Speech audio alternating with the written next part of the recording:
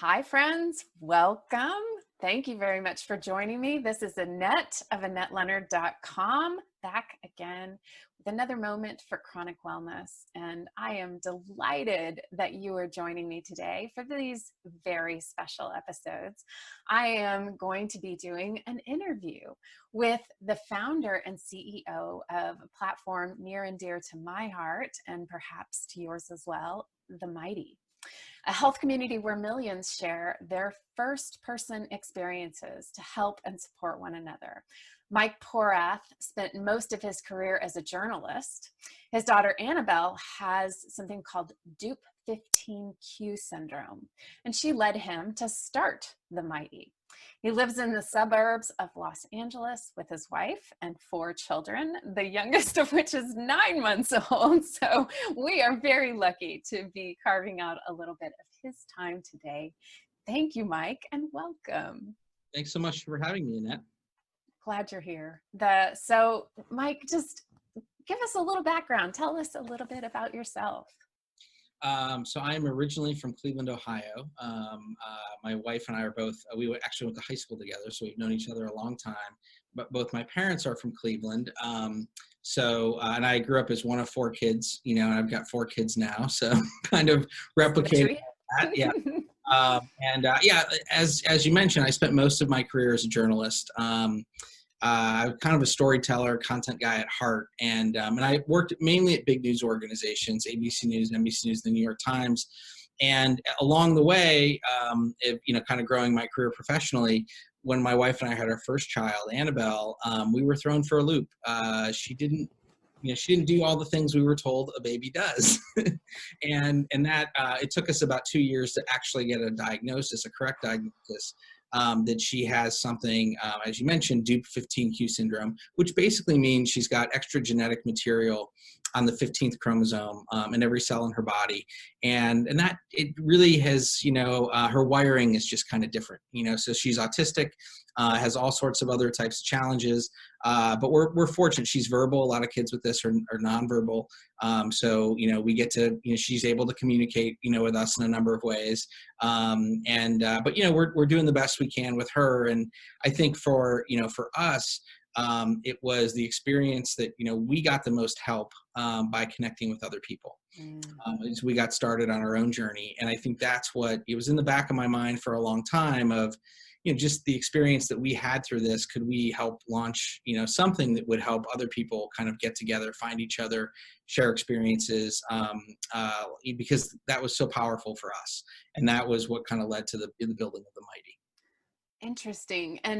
And so The Mighty has been around for 6 years, something like that? I mean, we ended our first year with 3 people working on this. So, but yes, we actually launched 6 years ago.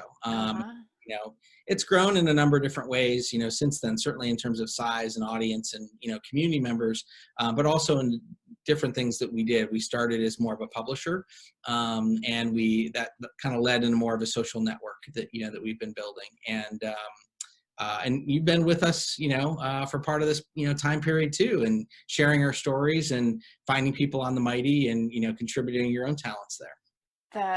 It's a powerful platform. I mean, from my experience, kind of finding you, and for me, I guess I only found you about a year ago, and the breadth of experiences, the breadth of illnesses and mental illnesses and disabilities and experiences that are represented are so broad that I really do think there's a place for everyone there, which is a beautiful thing. That's what we really aim to try to create something that no matter what you are experiencing, that you could, find a home here. And starting with the core belief that people aren't, synonymous with their condition, right? So most people are dealing with not, one thing. Like one of the things that I've learned over the, course of building all this is we used to see mental health as kind of its own, subject matter. And what we saw over time was that most people dealing with some kind of health issue are also dealing with, some mental health issues around all of those things. For instance, I think within our cancer communities, something like 88% of people in those communities are also part of the anxiety or depression community, because Wow.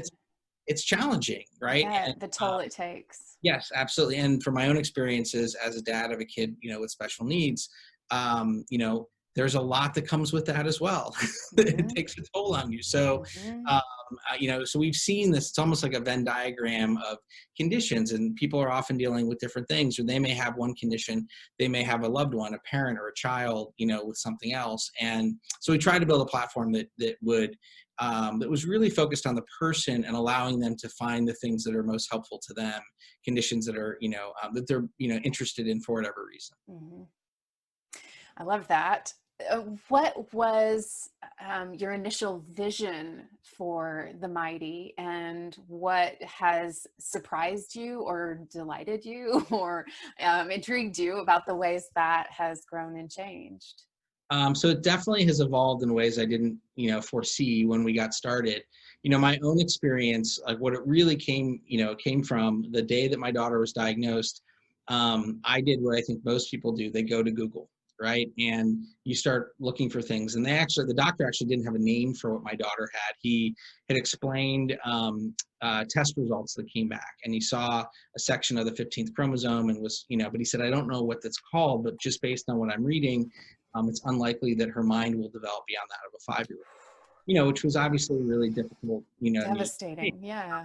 And so I spent hours that day, on the computer trying to understand and learn. And I did find the actual condition that it was. And as I was looking that up, I found some medical information on it, but it was not particularly helpful to me. I wasn't there yet, right, about really Yeah. understanding that part. I was more And the on grief. just like, what's my daughter going to be like? What, Yeah. dealing with? And that day I found an old PDF file that was, I think, about 10 years old at the time, that had 6 stories written by parents of kids with this condition. And I really connected with those stories, How so especially fortunate. as someone that is, was a journalist, I appreciated, stories and all that. But these were so much more powerful than the kind of, journalistic work that I was working on. And it was hard to read some of the things around autism and, kids with seizures 30, 40 times a day. But at the same time, there was humor and joy in these stories that was totally unexpected as someone who is devastated by this diagnosis. And completely missing, I'm certain, from the medical things that Of from the course. journals you were reading. The human element was absent. Yes. And so this feeling of like loneliness that I think so many people go through when they're diagnosed with something, as a parent or caregiver, I was really struck by, again, those aspects of these were just real people that were able to manage this. And that made me feel so much better. And it made, my wife and I talked about it that day, saying, there's other people out there dealing with this like we can too, and that was really, those stories certainly weren't on the Mighty, but those were, in my mind, were the first Mighty stories I experienced. Yeah. And so that was really the crux of the idea, as I started looking into how do you build a health community. And I looked at a lot of different health communities that were out there, and what struck me was most of them reached a certain size, and then it was harder for them to kind of grow. Getting like the user engagement was difficult. And I'm not a tech guy. I don't write code. I don't know that side of things. But coming out of the content storytelling side, I really believe that if we to build a community, you start conversations, and those conversations can often come from great stories. Stories can be the catalyst, I think, for conversations. And so the idea behind the Mighty was, could we build community by actually starting with stories, stories leading to conversations, conversations leading to community. And that part worked really, really well. And I should say that there was a 5-year gap between or maybe 6-year gap between getting my daughter's diagnosis and actually starting the Mighty. It wasn't like we just jumped into it. We got very involved with the nonprofit organization that helps kids with my daughter's condition. And the idea behind the Mighty was playing in my head for a long time. And it really wasn't until my wife just got sick of me talking about it that when she literally was like, are we going to do this or not? I needed that. I really needed kind of the kick in the butt to say, are we going to keep talking about this, or are we going to do it? And Mm. her support was, crucial for me to be able to say, I'm going to leave my job and start something that I really believe in. And, we put our life savings into it to kind of get it going, and it worked.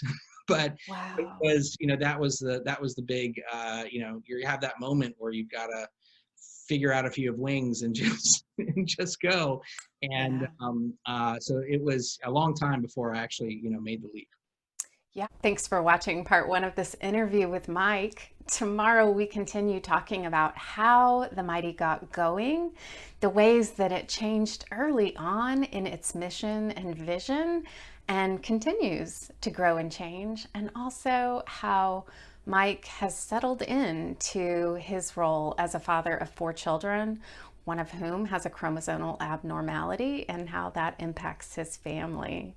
I look forward to seeing you here tomorrow, and I appreciate you sharing this time with us today.